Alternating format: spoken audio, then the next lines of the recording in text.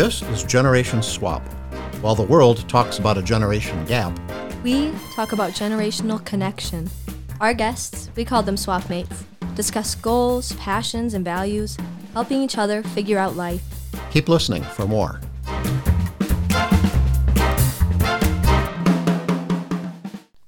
Welcome to Generation Swap. I'm your host, Cindy Camp, and today we're talking with swapmates who've been paired as part of Dr. Ian Borton's interpersonal communication class here at Aquinas College.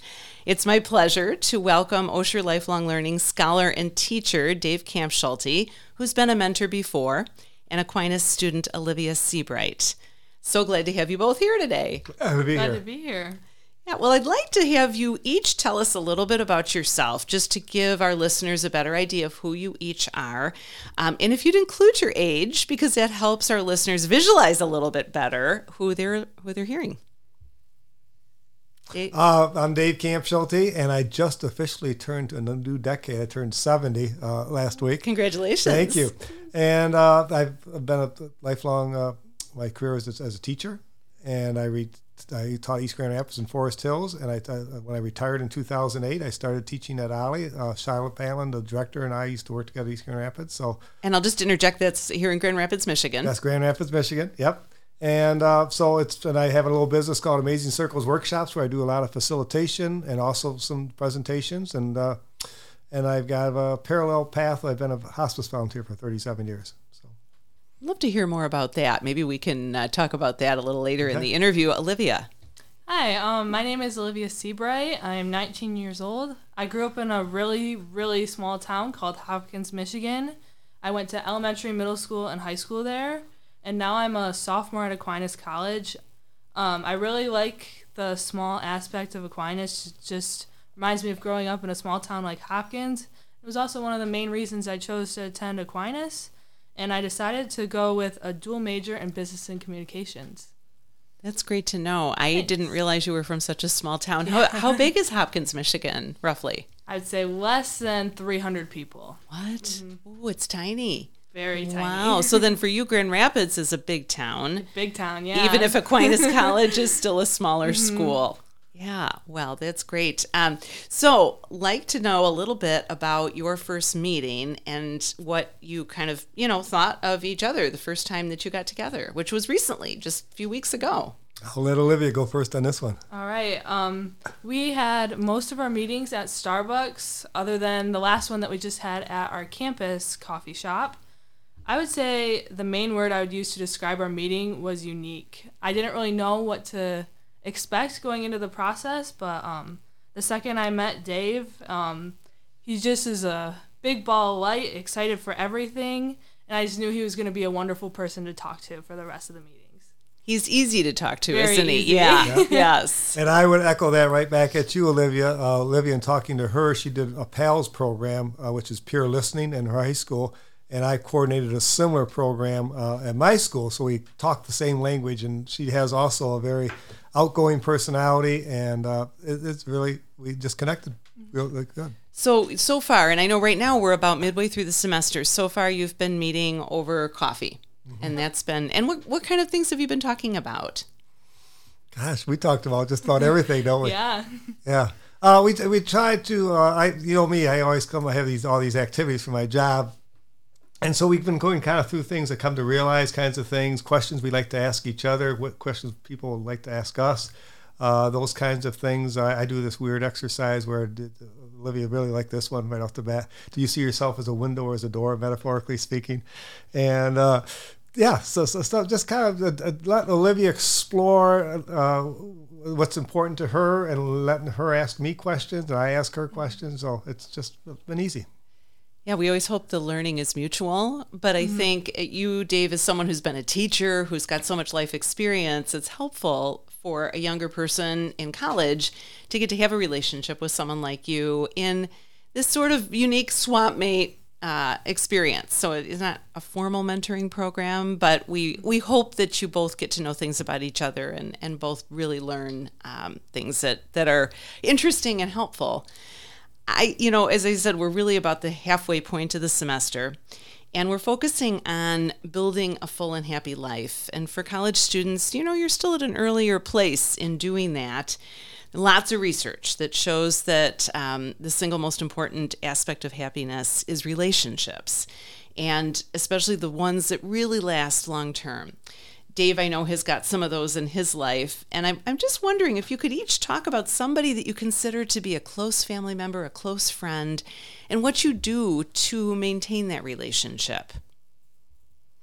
Well, obviously, I've been married for 46 years, and so my wife and I have a very close relationship, and what makes it close is that we're able to talk to each other about anything, and that's been from the get-go from her and from me, and so that's the biggest thing. And Olivia and I were kind of touching about that today, where we just felt like we don't have these conversations that often with just everyday people that we've been having, and it's how nice it is to have that, and I feel very lucky that I've had that all my adult life.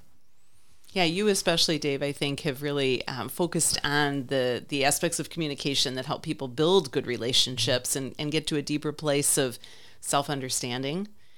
Olivia, what about someone in your life that someone who's important to you? I would say, right now I'm not married, but the closest thing I have to that would probably be my sister, Samantha. We're about 1.5 years apart, so we went through elementary school together. We played on the same sports teams. We talk about all of our problems together. All relationships take work, but I just think this is one of the easier relationships I have in my life just because we're very, very similar. But I guess just some of the things that we do just to make sure our relationship stays good is just to make sure that we're spending time together, but also sometimes we just need space.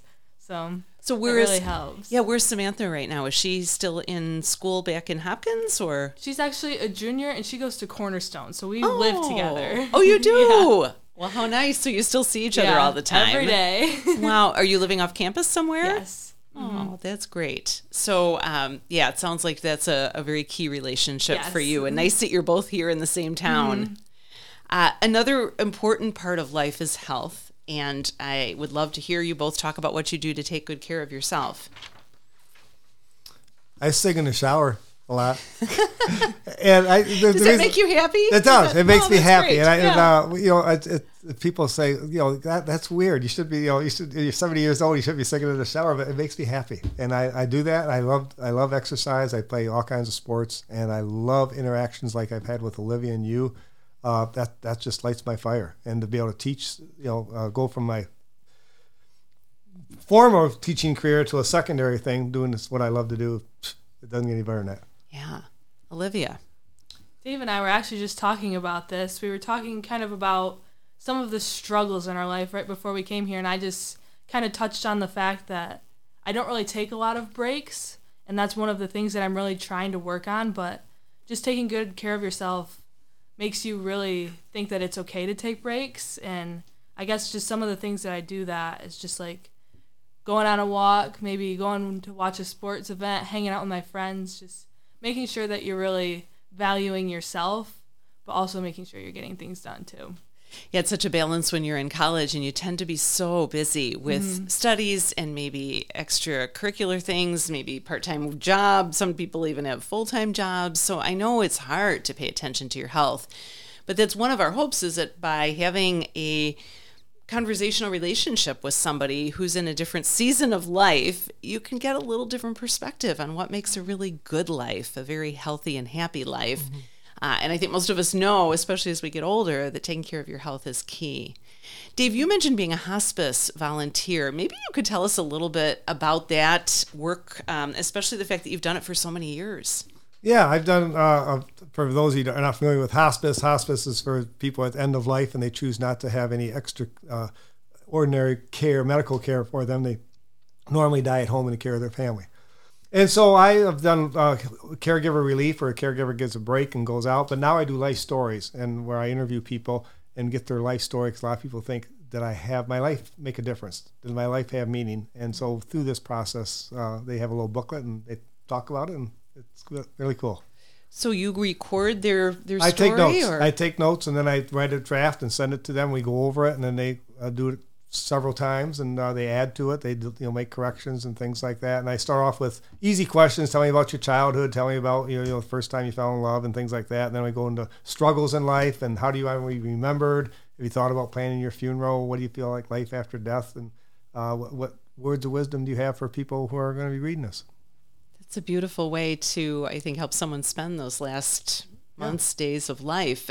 Do they typically have plans to share that then with family and friends? Yeah. They have copies made. I've had people use it at as part of a eulogy at the service. So that's beautiful. So you're both at really different stages of life, obviously, and when we do the math, there's a 51-year age spread between you. Dave, you have completed a career and now into an encore career. Olivia, you are preparing for life after college and what you're going to do with your work life. I'm just wondering what your thoughts are, each of you, about that topic of career or work from these very different, I guess, periods in life. I guess I can go first on this one. I guess right now the most important thing for me is just making money. Whatever is going to get me the most money, I just want to make sure that I can set myself up for success in the future just so that I can pay off college and get to the job that I really love. So then just going on to that next part, I think a job is important just because you're setting yourself up for the rest of your life. So money becomes less important because you want to value those friendships and just like lifelong memories that you're going to make at your job. So then you kind of get a flip-flop between money and values, I guess. I know money is always part of the equation because, you obviously want to be self-sustaining and maybe have some college debt to pay off. What about you, Dave? We were talking about that. I think last time I asked Olivia, what needs do you have in your future job? And it's kind of a strange question. And for me, as I look back, I needed to be around people. That was huge. I need to be kind of self-employed because I like working on my own hours, my own time. And for me, and I like being creative. And for me, teaching was just the perfect opportunity for that. I could work as much as I wanted to or as less as I wanted to. And I was part of a staff, but I was also doing my own thing in the classroom. So the needs are more than just money. Were you always full-time in your teaching career? No, I had a varied teaching career. I taught full-time. I was home. I taught part-time when I had our first kid. I stayed home for 10 years when we had our second kid. And then I was various part-times in 13 years when I went back. So you had a lot of flexibility. Yeah. And my wife had a job that demanded her time and was able to provide also some financial support, so I was able to do that. Not everybody can. Dave, what's your perspective on stress? In general or me? Well, I guess just advice maybe for people who are preparing for careers. I think it's really important that Olivia at a very young age voiced the fact that I realize that I have a tendency to overwork. I got to find balance. A lot of people never reach that point where they are aware of that. And for me, I've always maintained if I can't have fun in what I'm doing, and it's time to make a change. And I've always had fun in teaching. It's been my motivating factor to get up in the morning. That's so nice to hear because I don't know how many people would attach the word fun to work. So it's nice that you were able to find that dimension in your teaching. Now that brings us right into my question about play and about fun. What do you each like to do when you're not working or studying? So obviously I'd just say spending time with family and friends is something I've always really valued. But I really like just exercising and competing in sports and just kind of engaging in that college life aspect. Yeah, we really have that in common. Basketball is a huge release for me. I love basketball. I love watching basketball. I love talking basketball. And it just gives you a chance to burn off some steam, but also be part of a team and have the banter that goes on with that. And, that's it's important. And I love playing games. I love being around people in groups doing games and board games and card games and things like that. Favorite board game? Favorite board game right now, it varies, is Catan. Catan. Oh, Catan. The Settlers of Catan. Oh, I have heard that's great. Yeah, we're all addicted in our family. Yeah. And this gets to be a good time of year for games as we get into cooler weather and holidays coming. Before we wrap up, I just wanted to see if either of you have any final thoughts about intergenerational relationships or about your SWAPmate experience. I would just kind of say that, like, the relationships in my life just kind of, like, they are there to keep a person sane. I don't think you can go through life just by yourself. You have to make connections like Dave and I have made or how you make connections with anyone. They just are there to make sure you're okay, but you're also making sure that the people are like good around you too. Olivia had a great line today. She says, I wish people would say rather than, what are you doing? How are you doing? And that really brings out the compassion in her that's great. I love that. Yeah. And, this idea of a mentor-mentee, when I first started doing it, you get this idea in your head that I'm this wise old person that's going to be imparting this advice, but it's not that way at all. It's just an interchange of going back and forth and learning from each other. And that's why I love doing it. I'll be back next year. Well, that's great to hear. I think this does make very real the things you're learning in interpersonal communication. Definitely. Because it gives you a place and a way to practice with somebody who is, brand new to you when the semester starts and whom you get to know pretty well as the semester goes on. Certainly, as well as you're preparing for work, there's all the kind of different generations of people that you will interact with. And so I guess we hope this is just some more preparation for that too. Well, it's interesting. We were just talking. The last thing I asked her, what advice would you have? How was this compared to what you thought it was going to be? Go ahead and say what you said. I said it was a lot easier than I thought it was going to be. I didn't really know, kind of, because we were total strangers going into this, but it obviously takes work to be able to talk to a stranger at the beginning, but if you're able to push yourself, you can really benefit from experiences like these. Beautiful. Well, it's delightful to have you both here today to get an idea of the swapmate relationship that you're developing this semester.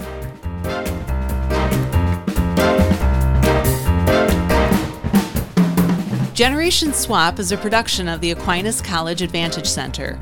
You can find our show wherever you get your podcasts or at generationswap.com. Our career and connections expert is Dr. Dana Hebriard. Our producer is John Griffin, and our social media coordinator is Alexandra Stevenson. I'm Cindy Camp, Generation Swap creator. Thank you for spending time with us today. We're looking forward to swapping stories with you again soon.